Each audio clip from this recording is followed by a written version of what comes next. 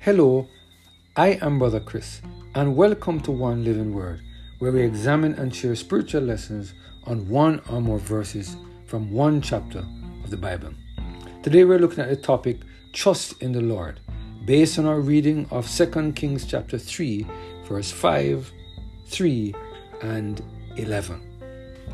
Let us hear what the word of the Lord has to say in this passage of Scripture. And the sons of the prophets that were at Bethel came forth to Elisha, and said unto him, Knowest thou that the Lord will take away thy master from thy head today? And he said, Yea, I know it. Hold ye your peace. And the sons of the prophets that were at Jericho came to Elisha, and said unto him, Knowest thou that the Lord will take away thy master from thy head today? And he answered, Yea, I know it. Hold ye your peace. And it came to pass, as they still went on and talked, that behold, there appeared a chariot of fire and horses of fire, and parted them both asunder. And Elisha went up by a whirlwind into the heaven. Unless we put all of our trust in God, in the same way Elijah did, we are never going to be translated or resurrected to go to heaven.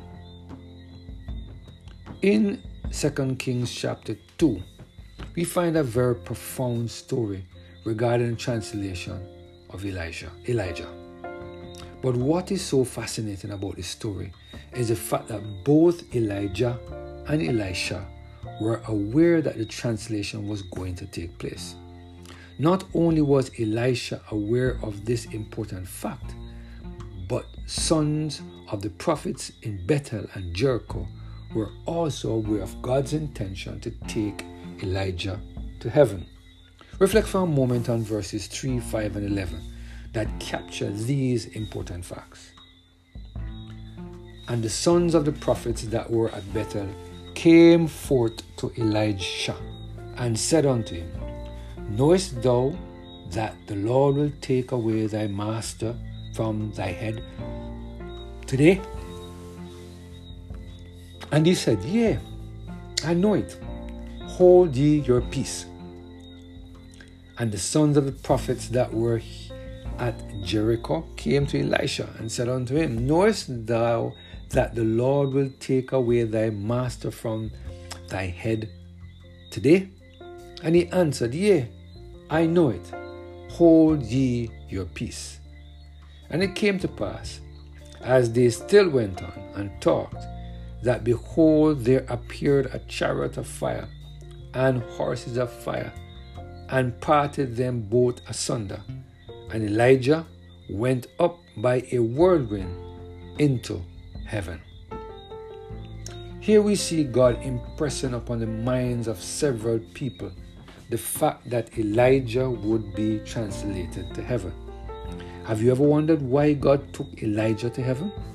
Could it be that the work of transformation was finished in the life of Elijah? The Bible is very clear that no one will get into heaven with one unconfessed sin. None of us will see the face of Jesus if we have not attained perfection. Do you remember what John said in Revelation 12 verse 11 regarding those who will make it to heaven? The word of the Lord said, And they overcame him by the blood of the Lamb, and by what? The word of their testimony. And what? And they lived not their lives unto death.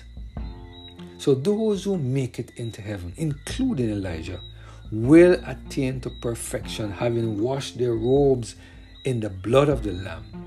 But how could God have translated Elijah to heaven when the blood of the Lamb, Christ Jesus, was not spilled as yet? The translation of Elijah prior to the sacrifice of Jesus was sacrifice of Jesus on the cross of Calvary shows the truthfulness of the promises of Jesus. In Genesis chapter 3 verse 15, God told Adam and Eve that he would pay the ultimate price for their transgression.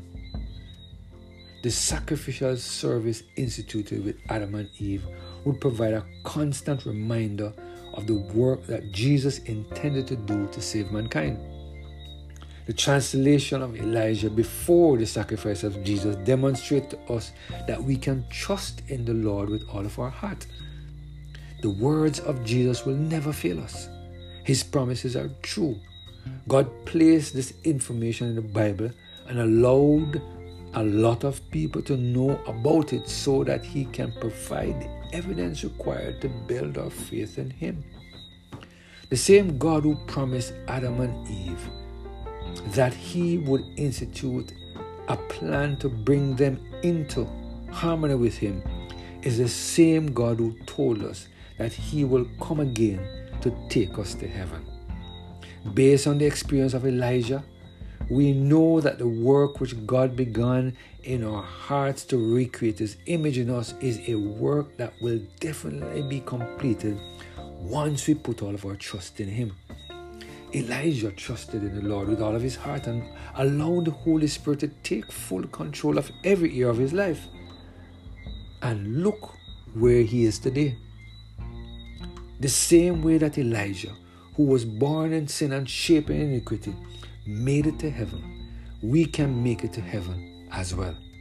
I pray that the same way God placed Elijah and put him in a certain circumstance where he could get into heaven, He will do the same for us as well. I pray that the same way Elijah put all his trust in Jesus, we will do the same thing so that heaven will become our home for eternity. My friend, going to heaven is the only important thing in this world. Let us keep our eyes fixed on the mark of the prize of the high calling in Christ Jesus. Let us pray. Our Father, we thank you for the reminder today that we can put all of our trust in you. You gave a promise to Adam and Eve. You translated Elijah to heaven before fulfilling all aspects of that promise, just to let us know that it is sure that once we exercise our faith in you and accept the gift of eternal life, we will be saved. We will receive a crown of righteousness at your second coming. Thank you, Father, for these words. Encourage our soul. Bless us today, we pray. Through Jesus Christ, our Lord. Amen. Have a blessed and Holy Spirit-filled day.